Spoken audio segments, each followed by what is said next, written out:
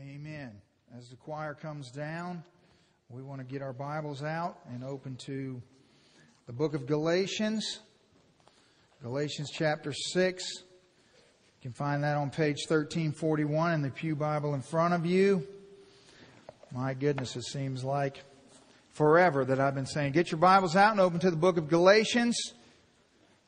And this will be our last sermon in the book of Galatians. 26 weeks through the book of Galatians. So it's actually taken us quite longer than that because I've been going on mission trips and we've done some series in the middle, but 26 weeks through the book of Galatians. God has done such a great work in our church and our fellowship, and many of you individually. We're so grateful and thankful for all that He's done as we have peered into the purity and the greatness of the gospel through the Apostle Paul's inspired words in Galatians. So this morning we will, God willing, finish the book of Galatians with our topic, Cautious Glory. Cautious Glory. Let's pray and ask God's help today as we study. Pray with me. Father, we thank You for Your word. We thank You this morning for the gospel in the book of Galatians. Thank You for how You have worked mightily in this place, Lord. Thank You for the indelible mark on many of the lives in this room that You have left.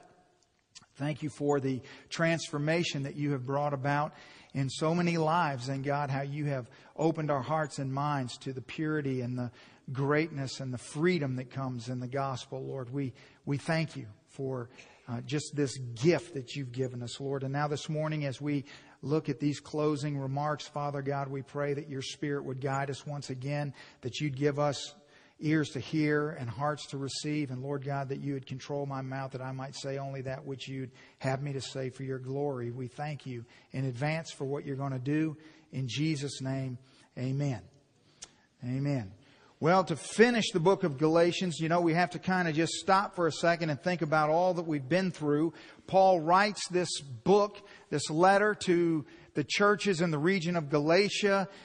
They have been infiltrated by Judaizers who are sort of trying to bring back the Jewish customs and religious cultures back into the gospel. And so legalism has permeated these churches that were born in the freedom of the gospel. Paul's gone out. He's preached the gospel to Gentile believers. And for the very first time, those who were on the outside realize that God will accept them and then they can come to Him in the freedom of believing in Christ, and that they can just through the faith in God find salvation. And so it's just, it started so beautifully and so wonderfully, but it didn't take long for the churches to get off track and to be bewitched by these false teachers into believing that they had to do certain things to be merited by their performance and rule following in order to be acceptable to God.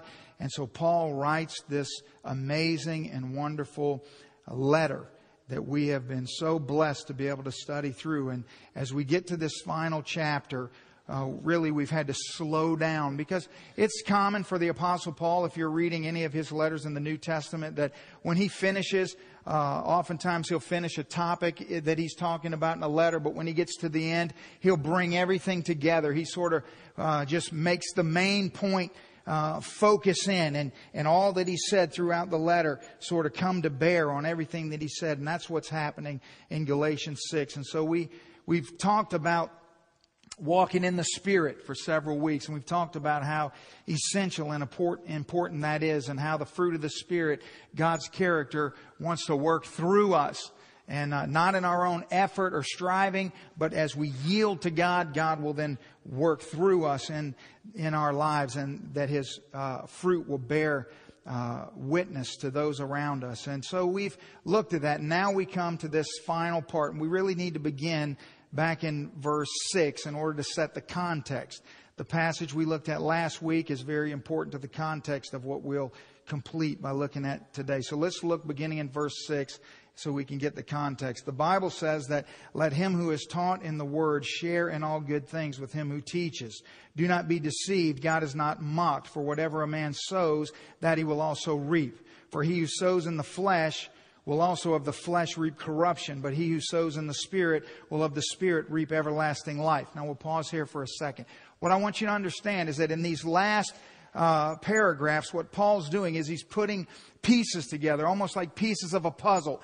And we put these pieces together, it forms this beautiful tapestry. It makes this beautiful picture of what the gospel looks like. And so he starts by putting this first piece out there, and he says, now what you need to understand is you need to sow your seeds in the field where the Word of God is taught to you. He's putting preeminence in your life where the gospel is taught to you. He's reminding us that we need to be taught the gospel over and over and over in a myriad of different ways, because if we're not reminded continually of the gospel, we'll lose sight of who we are and who Christ is and what that makes us in Him.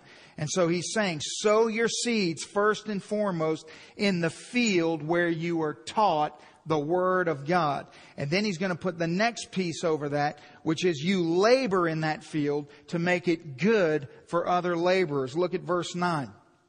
Let us not grow weary in doing good, for in due season we shall reap if we do not lose heart. Therefore, as we have opportunity, let us do good to all, especially to those who are in the household of faith. And so the first piece is sow your seeds in the field where you're taught the gospel. The second piece is to labor in that field for good, to make it good for yourself and for other laborers. Now we move to verse 11 and we see the third piece of this picture, which is that those without the gospel only have the flesh to sow in. Look at verse 11 and 12. Verse 11 says, see with what large letters I have written to you with my own hand. As many as desire to make a good showing in the flesh, these would compel you to be circumcised, only that you may not suffer persecution for the cause of Christ. Now what Paul does here is he says it's Paul taking the pen out of the scribe's hand as he is sort of being led by the Holy Spirit, and he's dictating what's being written, and the scribe is writing down all of the words that we now have as the book of Galatians. Paul takes the pen out of the scribe's hand and begins to write in his own writing. He says, now I'm writing. Look at these big words. Look at this sloppy writing that I have. The Apostle Paul is saying, different from this scribe who's writing so neatly and so concisely. And he's writing. And the other thing you have to remember is in the very beginning of the book of Galatians, we know that there was some controversy over Paul's authority, and there was a lot of people trying to either discredit Paul or to falsify documents and say that they were written by Paul when in fact they weren't. And so Paul takes the pen and he writes with his own hand as to authenticate and to put his autograph on this amazing letter that he's written. And he says that those who desire to make a good showing in the flesh, they would compel you to be circumcised. See, they would compel you to legalism. They would compel you to ritual. They would compel you to the way that it used to be in the old covenant, only that they may not suffer persecution for the cross of Christ. Why, the question is there persecution in the cross of Christ? Why are the legalists not wanting to glory in anything but their own flesh as to avoid that persecution? You see, you have to understand that there's a relationship between this persecution that's in the cross and this lack of persecution that's in legalism, that's in performance, that's in man-centered religion. Why does man-centered performance-based religion not bring persecution? Because people are not upset when you make them look good, when you make them feel good, when you say you just need to do this and this and this and you'll be better and you'll feel good about yourself and you don't have to be ashamed and you don't have to worry and everything will be okay. It makes people feel good about themselves, and no one persecutes anyone who makes people feel good about themselves. And so all of the famous talk shows in the world, all of the famous writers and authors in the world, all of the people that other people flock to that want to buy their materials and worship at their feet are people who make people feel good about themselves. That's what culture likes. That's what the flesh wants. And that's what's going on here. But Paul is saying that there is a reason. There's a reason that there's no persecution in this being circumcised or in this rule following, because it makes people glory in their own flesh, because that's the only field they have to sow in. You see, the cross, in opposition to legalism, in opposition to human achievement, the cross says, you don't do anything. You didn't accomplish anything to bring about your salvation. You didn't have anything to do with that. It was all God, not you. It makes man small instead of man big. And when you make man small, people don't like that. People don't want to hear that. You see, nothing is going to infuriate works-based, achievement-centered religious people like a message that says, in the cross, we do nothing, God does it all and gets all the credit. You see, if you put yourself in this situation, I was thinking about all the cultural ways that we get sucked into this. For example, if you're a hard-working, law-abiding citizen for the most part. I mean, you lie when you can get away with it. You speed every chance you get, even when you can't get away with it. You fudge here and there, mostly with your spouse, to stay out of trouble. But for the most part, you're a pretty law-abiding, hard-working American citizen. You get up every day, you go to work, you work hard, you pay your taxes, not because you're honorable, but because they take them out before you ever get the money. So that's kind of how that works. So, you do that. And then someone comes along and you work and work and work and strive and strive and strive. And finally, you reach the American dream and you move into the neighborhood you always wanted to move into, and you got the house you always wanted to have and all the things that you've worked so hard to achieve. And then suddenly some guy moves into the house next to you. And so you're excited to go meet this new family that moved in next to you. You go over to meet them and you find out that, he was just born and inherited everything. And that's why he has everything that you have. He didn't have to work a day in his life. It just came to him easy. And you see, somehow you feel better than him. And somehow it annoys you that he got it for nothing. You see, because if you're built up in self-righteousness, if you are puffed up with all that you've accomplished and all that you've done, nothing is going to infuriate you more than people who get what you have for nothing. In other words, it's not that bad for people to get things for nothing as long as it keeps them down. But if they get something for nothing and they're where we are and we had to work to get there and they get there for nothing, we don't like that. Because it demeans our accomplishment. So now, look at this in a spiritual sense. Suddenly, Paul shows up in this works-based, legalistic, man-centered environment where people have achieved all of these things and puffed themselves up and made themselves righteous, and all these religious leaders think so highly of themselves, and he comes along and says to these Gentile dirtbags that they can just have faith in God and be equal with them in every way, shape, or form. And they hate that. They don't like it at all. And so there's persecution in that. You see, the cross exposes everything that we want to hide. Don't you see that? That if the cross doesn't expose all of your secrets, then you don't understand the cross. That your life hasn't intersected with the cross. Because when you come to the cross, what you're saying is that I need a Savior. And the reason I need a Savior is because I'm a sinner. And specifically, I've sinned in all of these ways, and I've made all of these mistakes and done all of these things, gone about so much of my life the wrong way. And everywhere I go, when I wake up and go to work on Monday morning, when I'm walking through the mall shopping, when I'm with friends and family during the holidays, I'm trying to pretend like everything's okay, and that I've got everything together, and that I'm doing good, and I'm fine. But the cross is only for sinners. It's only for people who are filled with mistakes and regrets and things that they don't want other people to know. And so the cross pulls sort of the veil back, if you will, and peers into what we don't want to talk about or address or let people know or see about us. You see, it dredges to the surface everything we want to keep buried. That's what the cross does. That's what happens when your life intersects with the cross. And your spiritual maturity can, in a nutshell, be measured by your willingness to embrace all the filthiness of your life that drew you to the cross.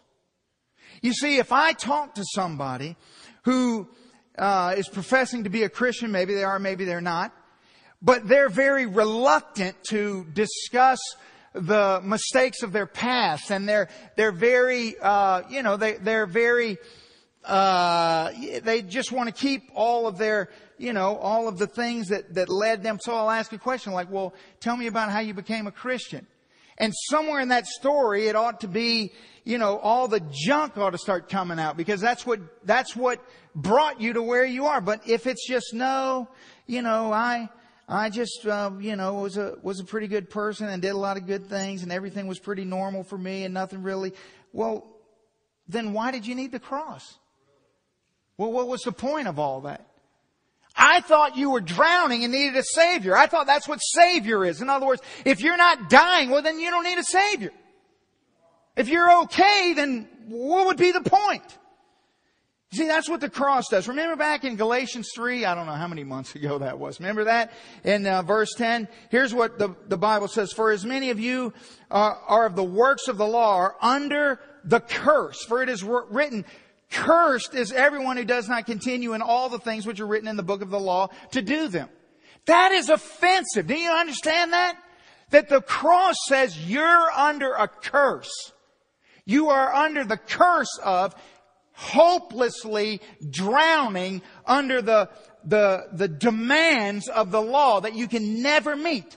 That you could never live a life, that you cannot obey all the law. You can't live a perfect life. Therefore, you're cursed under that law. That's what the cross is screaming. It throws all of us under the bus together. That's what the cross does. Like when someone says to you, yeah, well, so-and-so threw me under the bus. Well, what that means is that you're talking to someone, and I know something about you that the person the two of us are talking to doesn't know about you, and then I expose what I know about you to them, and you're looking like, you just threw me under the bus.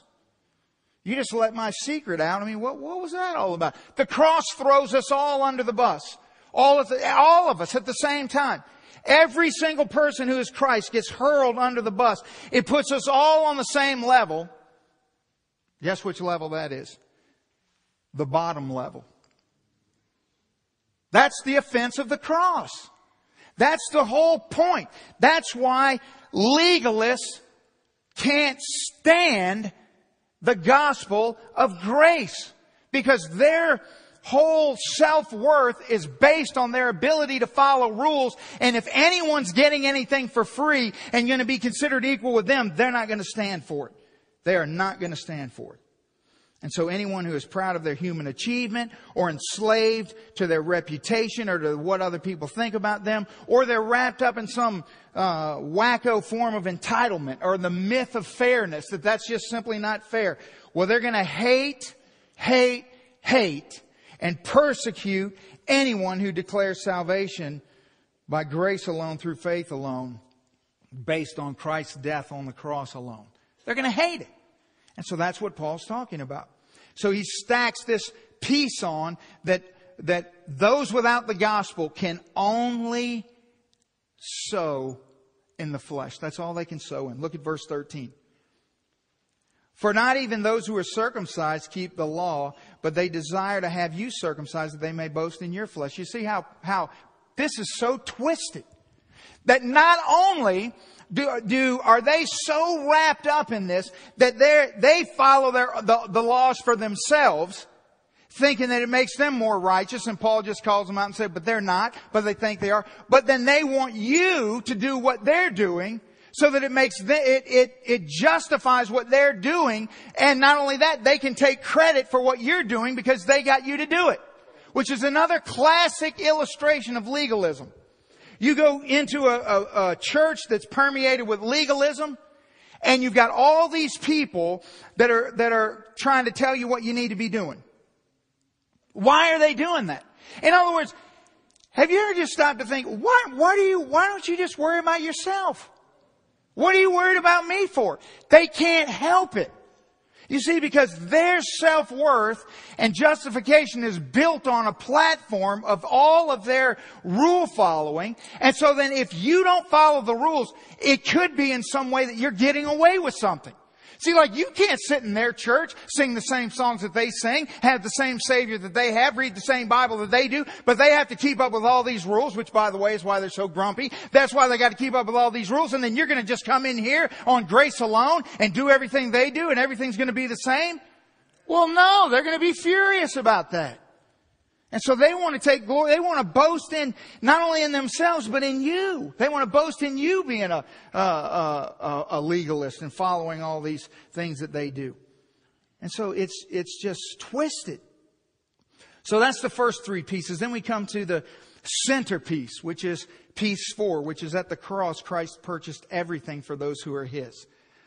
This is the centerpiece, the cornerstone of this whole entire closing passage is verse 14, where the Bible says, "But God forbid that I should boast except in the cross of our Lord Jesus Christ." In other words, Paul just utterly makes a U-turn. He exposes the error of the legalists and their man-centered way of puffing themselves up and making themselves look good.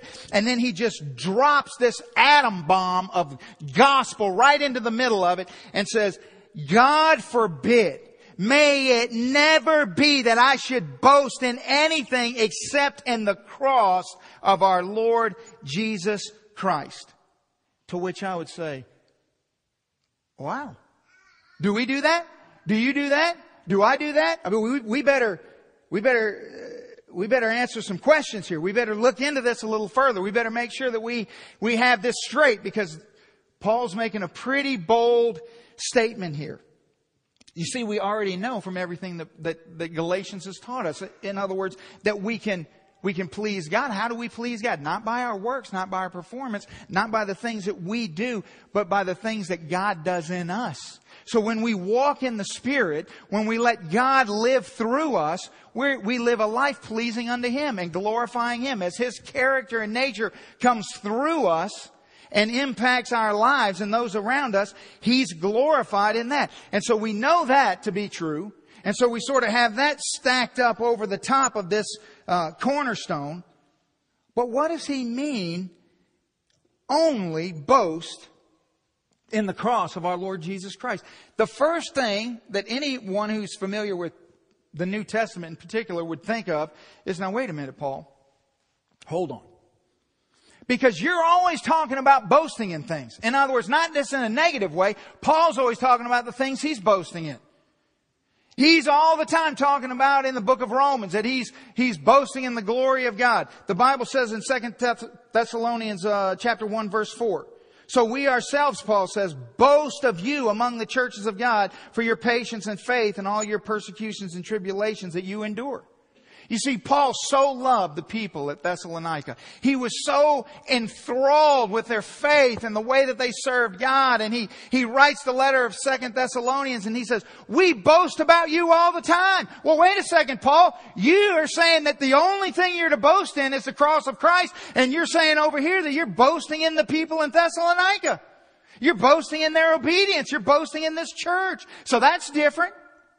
But that's not Paul's favorite thing to say that he boasts in. What does he say more than anything else all through 1st and 2nd Corinthians? He's talking about boasting in his infirmities, sufferings. Very good. That's exactly what he says over and over and over. 2 Corinthians chapter 12. "Therefore, most gladly I would rather boast in my infirmities, that the power of Christ may rest on me." The Apostle Paul makes a big deal about boasting in his infirmities, in his trials, in his weaknesses, in his sufferings, in all of the things in his difficulties. Now, is he contradicting himself?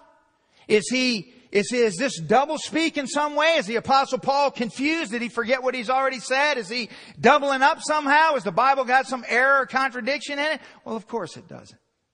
So what does this mean? How can you boast in the glory of the churches at Thessalonica? And how can you boast in his infirmities and at the same time only boast in the cross of Christ? How can you do that?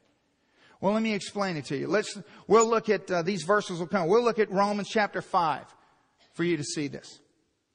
The Bible says in Romans chapter 5, "Therefore, having been justified by faith, so having been declared righteous, made right before God by faith alone, we have peace with God through our Lord Jesus Christ, through whom we also have access by faith into this grace in which we stand and rejoice in hope of the glory of God. Verse 3.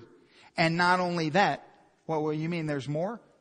I mean, Paul says now, you've been made right with God. All of you're declared not guilty. All your sin has been forgiven through faith alone. You're now at peace with God. You once were at war with God. Now you're at peace with God through the Lord Jesus Christ. Now you have access by faith into the grace in which you stand. And he says, but there's more. There's more. Verse 3. And not only that, but we also glory in tribulation, knowing that tribulation produces perseverance, and perseverance character, and character hope. What?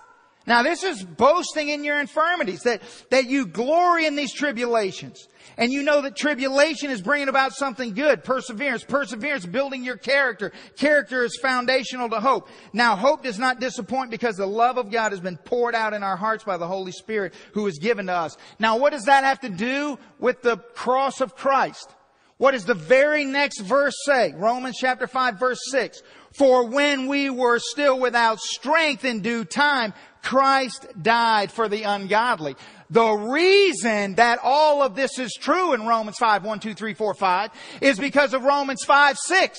The reason you can say all these things is because of the cross of Christ. That when a person has come face to face with the cross, when in his weakness he's cast himself on the mercy and grace of God at the cross, found the Savior, the Lord Jesus Christ at the cross, then everything about his life has been changed. And then whatever a believer glories in is in the cross of Christ. That a person in the cross of Christ can't glory in anything that's not the cross of Christ. You understand? In other words, the reason that he can say in Romans 5 that he's been justified and that he has access to the grace of God, but yet he glories in tribulation, in trials, in struggles, in infirmities. That God's using all those things together is because in due time Christ died for the ungodly. That's why that's true. So in other words, maybe you could say it this way. That he died to purchase everything good for me. Jesus died to purchase everything good for me, as well as everything that will be used for my good. Now, what you have to do is you have to get your heart around this statement. That at the cross, see, the first part's the easy part. At the cross, Christ died to purchase everything good for me. You see, we don't have a problem with the concept that every good and perfect gift is from above, so long as good and perfect goes according to our definition. Right? As long as what you mean by good and perfect is what I mean by good and perfect. Right? Because see, some of you mean by good and perfect a lot of things that I don't think are good and perfect, and vice versa. See, to me, good and perfect is black licorice. To which I always get a moan. But see, I don't have to share it. So that's good and perfect because you don't like it. You can have all the tomatoes you want. Okay? You can have them all. And you can think they're good and perfect all you want, but they're never a gift in my life. I hate them. So we don't mind that every good and perfect gift is from above, so long as it comes in the form of what I think is good and perfect. But Christ died to give us everything that's good in our life, to purchase everything good in us. But not only that, that's only the first part, as well as everything that will be used for my good. In other words, He died to purchase all the things, all the tribulations that are going to lead to perseverance, that are going to lead to character, that are going to lead to hope. All those things that are going to be used in my life for good. Because if I'm a Christian, if I've reckoned my life to the cross, then what things fall under that category of been purchased by God? Well, now I don't know. What does the Bible say? Does not the Bible say in Romans chapter 8, what things work together for good? All things work together for good. For who? Not for those outside, the cross, not for those who mock the cross, not for those who sow to the flesh. No. For those who love God, to those who are called according to His purpose. That at the cross, everything was purchased that is good and that will be used for my good, which is what? Which is everything. Which means that when you become a Christian, you can glory in whatever it is that's in your life, that God is using that because of the cross. In other words, you would be an insane person. You would be an insane person if you were boasting in some trial. If you were boasting in some horrible thing that happened to you. If you were boasting in the fact that you got cancer, if you were boasting in the fact that you had wayward children, if you were boasting in the fact that you lost your job, if you were boasting in the fact that you totaled your car, that someone you loved, you'd be insane to boast in those things, but not if you're a Christian. Okay, let's try this over again. You see, this is where the gospel just went flat on you right there. What happened? Don't act shocked by this. Not if you're a Christian. If you're a Christian and you get diagnosed with cancer, what does the Bible say that's true about that cancer? That cancer is going to work for good. That God intends to use that cancer. That listen, that cancer is not your end. Because of what? Because of the cross. Because of the cross, that cancer doesn't define you. That cancer doesn't mean the end of you. That because of the cross, if you lose your job, it's not over because of the cross. It's not over. That if you lose your child, it's not over. If you lose your spouse, it's not over. Because of what? Because of the cross. So you're not necessarily glad that it happened, but you can boast in the cross in that, well, you know what? This won't be my end. The doctor comes in and says, well, Tony, I got some bad news for you. There's nothing more we can do. You've got a couple weeks to live. That's bad news, I guess. Is it bad news? Well, maybe not. Well, I mean, sure, it's bad, it's sad, but at the same time, but it's not the end. You see, because of the cross, there's more to me than that. That I'm not just defined to this realm. I'm not just defined by my circumstances in this life. That the cross brings to bear all of the things that are going on in my life. The centerpiece of this is that, so my boasting is only in the cross. That's all my boasting is. That you see, if anything good happens to me, it's in the cross. You see, if I get in if my house burns down, but all my family is spared, well then, did I deserve that? For my family to be spared? Well, no. By the grace of God, all my family's okay. But my house burned down, but okay. But my treasure is not hidden on earth. It's stored up in heaven. That, yes, is it going to be hard? Sure. Is it going to be tough? But God's going to get me through it. He's going to use it for my good. In other words, that's what the Bible says. That's not what my flesh wants to think, but that's what the Scripture says. So because of the cross, it's by the grace of God. See, if it goes well for me, it's the grace of God. If it goes bad for me, it's by the grace of God. The cross. Don't you see? The cross is it's the game changer. That's why it brings such persecution. That's why some of you don't like this message. You don't like it. You're just in your spirit. You're just warring against what I'm saying. Because you just find it offensive. You just find it a little, it's a little too hard for you to wrap your head around. Right, because you need to reconcile yourself to the cross. You need to understand that the cross says to you, hey, you don't have it together.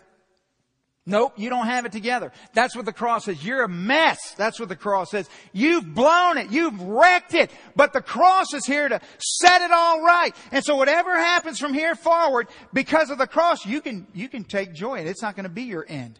That you're not at the mercy any longer of the things of this world. Because of the cross. Piece number 5 in the picture.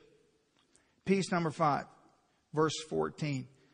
This piece says only the gospel can make us dead and alive. Look at verse 14, the first part. Or he goes on to say, God forbid that I should boast in anything but the cross, by whom the world has been crucified to me and I to the world. Now, what do you mean? Well, exactly what I just got done ranting about. That the world has been crucified to you and you to the world. That you are no longer under the weight of the world's expectations. You're no longer under the weight of what the world says ought to be or not be. The weight of what the world's thoughts about you are or expectations of you are. You're not under that weight anymore. It's been crucified to you.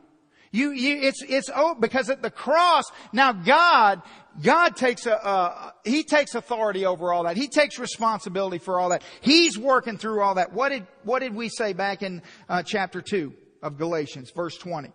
Paul said, I've been crucified with Christ. It is no longer I who live, but Christ who lives in me. The life which I now live in the flesh, I live by faith in the Son of God who loved me and gave Himself for me. So let's just think about this. Look up there at that verse for a second. I've been crucified with Christ. It is no longer I who live. So what Paul's saying is I'm dead. So what Paul's saying is that when Jesus died on the cross, everyone who is His died on the cross with Him. See, at the cross you die. Just like Jesus dies. The cross is a mechanism of death. It's an instrument of death. And so when you come to the cross, you die. We all die at the cross. Jesus died at the cross. You die at the cross. I die at the cross. But that's not the end of the story. So he says, it's no longer I who live. Why? Because, I died at the cross. But Christ lives in me. See, so what happened? He died at the cross, but then what? He rose up again, didn't He? He rose to life. And so you died at the cross, but then you were resurrected with Him in life too. So now you live. So you were dead, and then you live, but Christ lives in me. And so now it creates this opportunity for this new life in the Spirit in which I live in the flesh. I've got flesh and bones. I'm still in this tent that God put me in when I was born on this earth, but I live by faith in the Son of God who loved me and gave Himself for me. Where did that happen? At the cross. You see? So you die at the cross, but you die the death with Christ, but you're raised with Him in life. So the old you is dead and the new you now lives. The new you who can sow in the Spirit, who can sow in the field of the Spirit. Look at verse 15. He'll further help us understand this. Verse 15, for in Christ Jesus neither circumcision nor uncircumcision avails anything, but a new creation. You see, Paul's saying, listen, all of this legalism, all of this rule following, all of this nonsense, it doesn't amount to anything. It's all worthless. It's all just filthy rags. It doesn't matter how much applause you get from the world. It doesn't matter how great you think you are. It doesn't matter how devoted you are to it. None of that matters. It's all just filthy rags. It's all just worthless. It's all useless. The only thing that matters is a new creation. That's all that matters.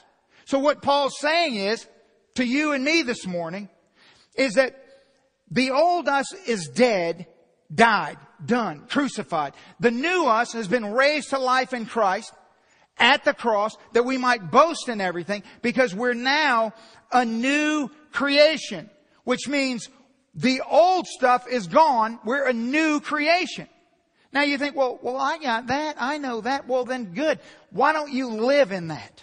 Just live in that for a second. You know what that looks like? That looks like waking up and coming to church this morning and realizing that, my goodness, I have messed this up so bad. I mean, I've been married a whole bunch of times. I've had an abortion. I mean, my younger years are so horrific that most of it I've just blocked out of my mind. Things have been done to me that I still have repressed and don't even want to know what they are. I've failed in so many ways. I've taken advantage of people. I have lied and cheated and stolen. I have sold my soul to popularity and pressure 1,000 times over. Maybe right now, you're in the midst of just this avalanche of shame and guilt about what's going on right now in your life. That even this morning, it was all you could do to just drag yourself up and out of bed this morning to come to church. Because what you really want to do is just crawl under a rock and just hide in the darkness and just medicate away all the things you don't want to think about. You don't want to think about the disaster that you are. Well, I got news for you. You're a new creation. You see, that's what the cross does. The cross says, we're not having a discussion about what you used to be anymore. We can have that discussion, but it's not condemning. It doesn't squish you down. It doesn't make you feel horrible. It doesn't make you feel unworthy. It doesn't make you feel, because the cross makes you new. You see, you have nothing to be ashamed of. That's dead. You're alive. That's all been dealt with. It's over and done. You see, it's under the blood. It's happened. Yes. It's part of my testimony. Yes. But why are you dragging it in here this morning? And what happens? You feel so unworthy. So then whatever God reveals to you that you need to be obedient to Him in, you just find it impossible. I mean, these last months and walking through Galatians chapter 5 have nearly killed some of you. And they've nearly killed you. I can see the misery on your face. You know why? Because you know that God's called you to be more. You know He's called you to serve. You know He's called you to be a part. But you feel so unworthy. You feel so less than, so dirty, such a failure. And so you can't drag yourself up to do anything though you know God's called you to do it, you just can't make yourself do it because you've messed it up so bad. And what you're failing to understand is that, wait a second, all the people that think they've got it so together avail nothing. It's useless information. It's not going to matter at all. It's just the cross. You're a new creation. You see, that's the thing. You can come straggling in this morning in whatever circumstance and situation you're in the middle of, and you can crawl up to the cross and find yourself at the exact same level that Pastor Tony's at. Isn't that beautiful? The exact same level as everybody around you. That all of this heaping condemnation and all of this crippling guilt and the desire for just to be in darkness and to run and hide, it's all just spiritual warfare. It's all just a big farce. It doesn't have authority over you at the cross. The only way you're still under all that is if you're still trying to work your way out in your own power and strength. If you've come to the cross, that's all been dealt with. You're new. You're new. You see, and when you're new at the cross, morality it cannot be used as a source of pride at the cross. Because, see, you wouldn't be at the cross if you had morality. So you can't come to the cross and then glorifying yourself at the cross, because that's to deny the cross. So I guess what I'm trying to say is, if you're here this morning, hey, the train wreck in you died if you're a Christian. It's dead. It's gone. It's over. And now you're new at the cross. And all that's behind you. And yeah, it's true and it's part of your testimony, but it shouldn't haunt you and live over you, because you're new. That's what the cross is. So he goes on. Look at verse 16. And as many as walk according to this rule. Well, what rule? I thought we were talking about not walking the rules. Well, we are. But this rule, what's the rule? The rule he just said, that the only thing that counts is being a new creation. That's the rule. So what happens when you start walking according to this rule? The rule that all that matters is I'm a new creation. Oh, what happens? Things start to change. You start walking in the Spirit. You start realizing that, wait a second, this is what's the beauty of being a Christian. This is what the cross means in my life. So according to this rule, what happens? Peace. Well, so the first thing that Paul says when you walk according to this rule, that only a new creation counts, peace. Peace. Why is there peace? Because why wouldn't there be peace? It's all been dealt with. You're at peace now. You're not at war. You're the sin of your past, the sin of your present no longer has dominion over you. You see, there's peace in who you are at God. Peace and mercy, the Bible says. Do you know that every other place in the entire Scripture is mercy first, peace second? The only place in the Bible that peace precedes mercy is Galatians 6. It's the only place. Which fascinates me. Why? Because normally, what we're talking about is the mercy of God applied to your life will bring about peace. But in this situation, it's different. In this situation, Paul's talking about a specific illustration, a specific truth about a person who's walking as a new creation. In that way, peace precedes mercy. That walking as a new creation just breeds the peace of God in you and mercy upon you. And what does this mean, mercy? Well, you can think of the word mercy as a good synonym to that would be compassion.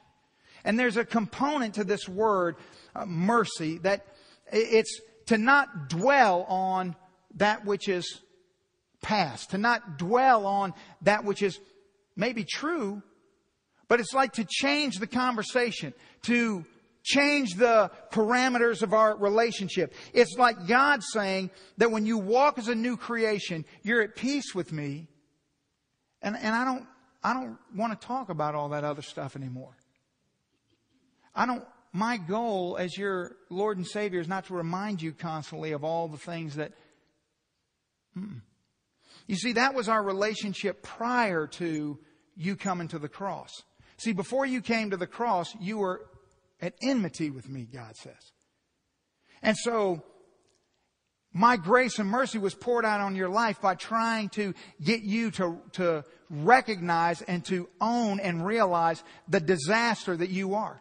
But when you come to the cross, that whole dynamic, that whole relationship changes. You're a new creation now. We're not talking about that anymore.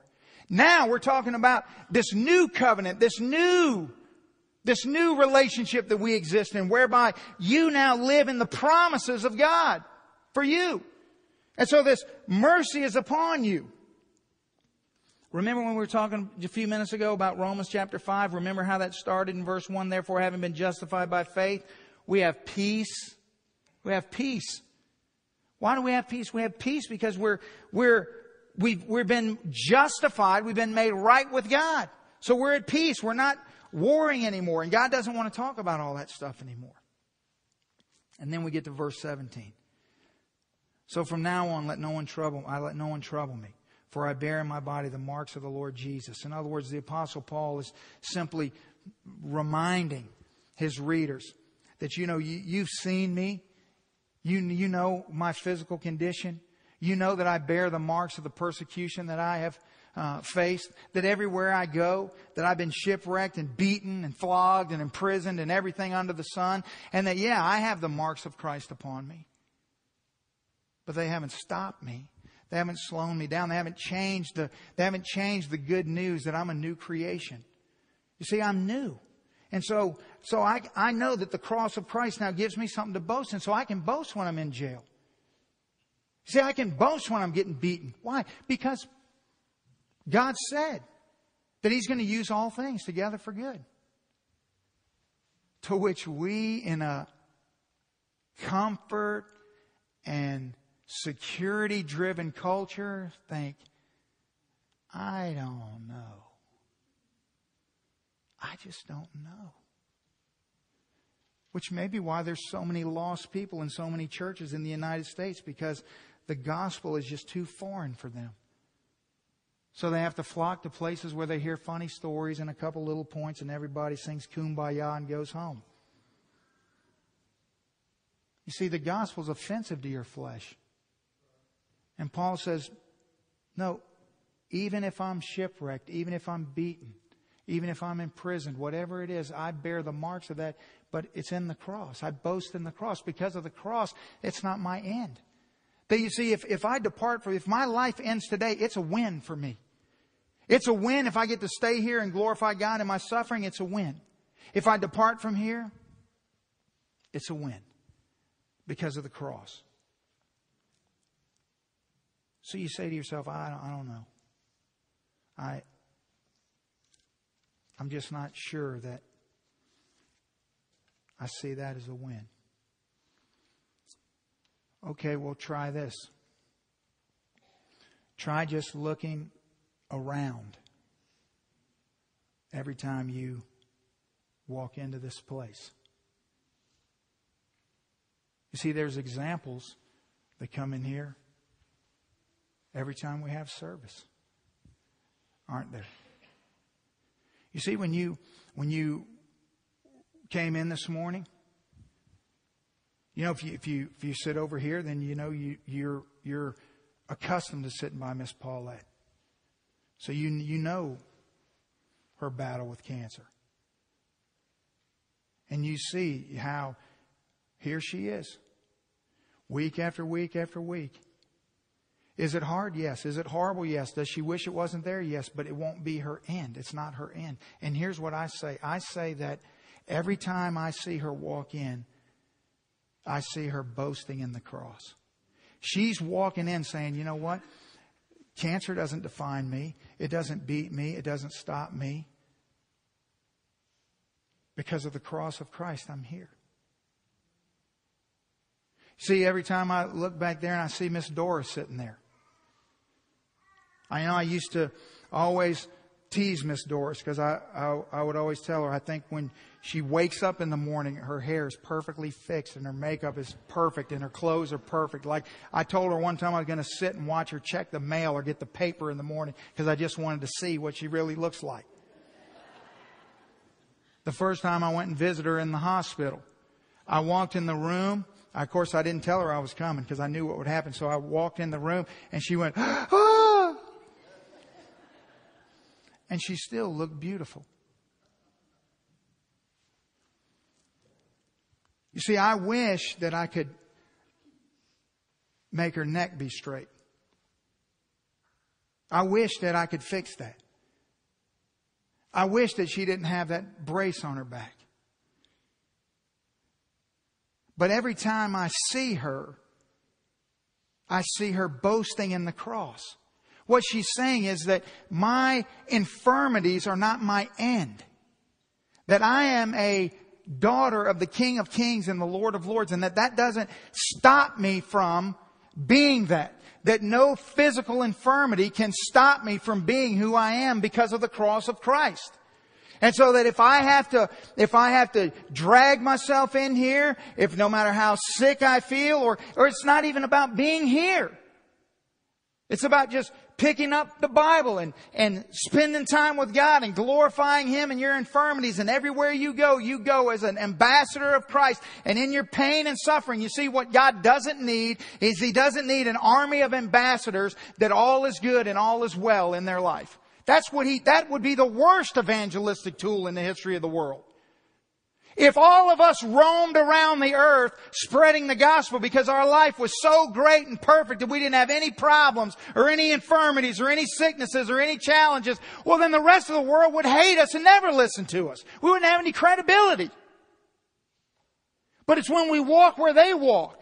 You see, it's when we're in the hospital room next to them. It's when we're in the doctor's office next to them. It's when we're taking chemo next to them. It's when the machines are hooked to us. It's when we're standing in the funeral parlor next to them. When we're picking out caskets next to them. That's where the cross is boasted in.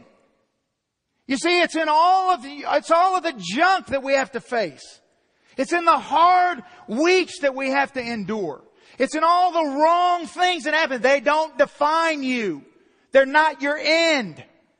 The cross says that Jesus Christ died to purchase every good thing in your life and everything that would be used for your good. And so if your neck won't come straight, or if you're on chemotherapy, or if you're on dialysis, or if you're paralyzed, or if you're in a funeral home, or whatever it is, Jesus Christ died so that that could come to bear on your life.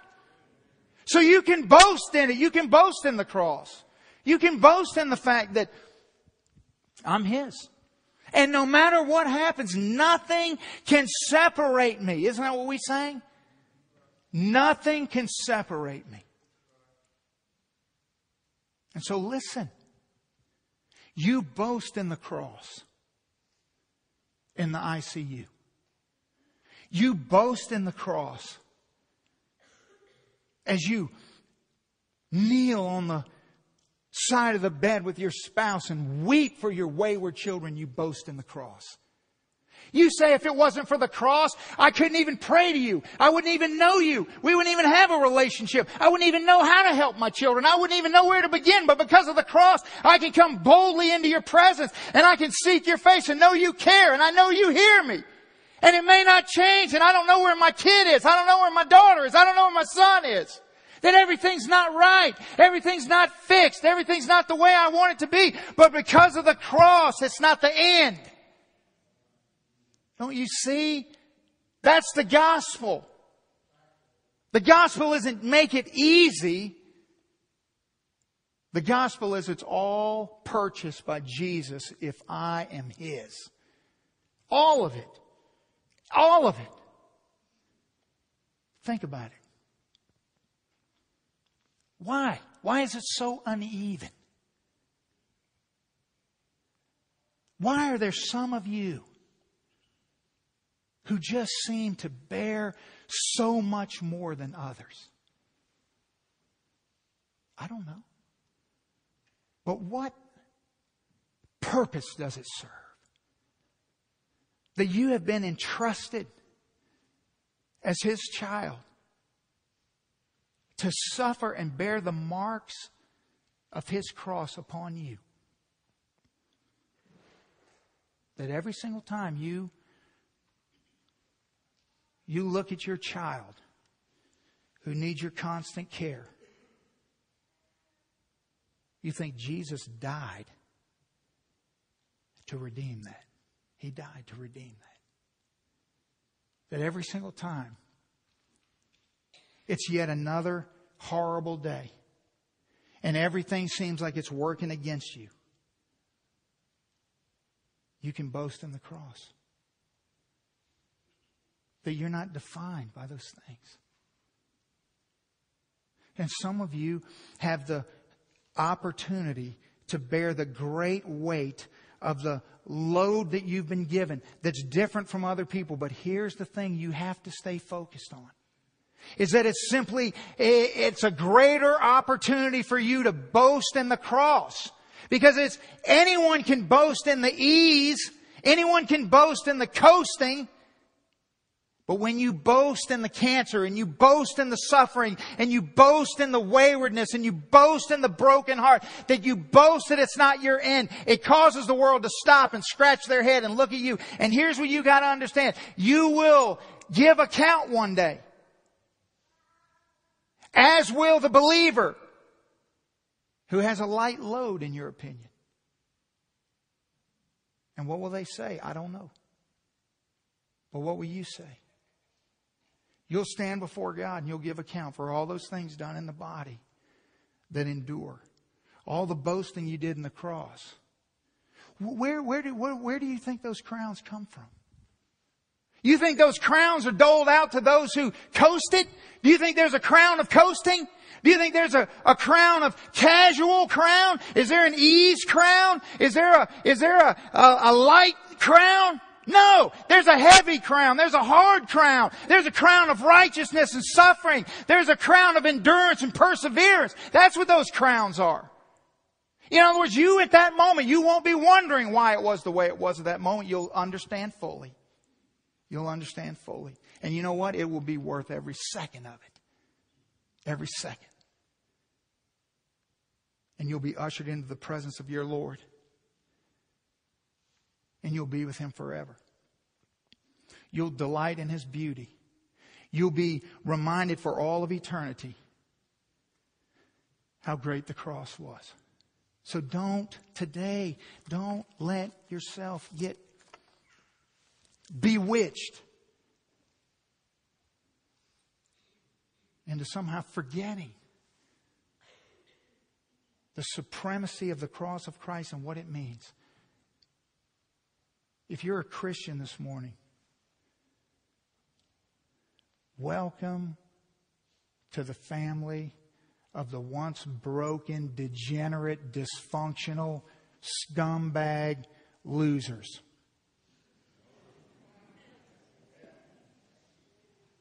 You're now a new creation. So you don't need to drag in anymore.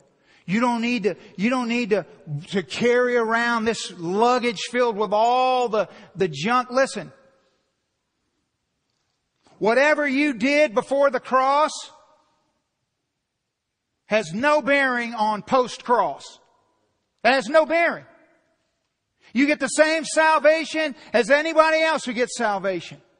It's all grace, it's all mercy. That's what I mean. We're all level. At the low level, we're all level. But we're all there. Together. No human achievement.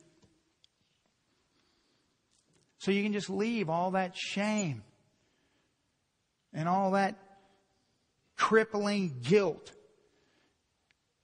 Stop fearing man. Stop fearing and trying to live to protect your reputation. That's legalism. Live as a new creation. Boast only in the cross. Whatever you boast in, it's because of the cross. So when I cry with you, or you cry with me, we'll cry together, and then we'll boast in the cross together. No matter what it is. Let's stand, bow our heads.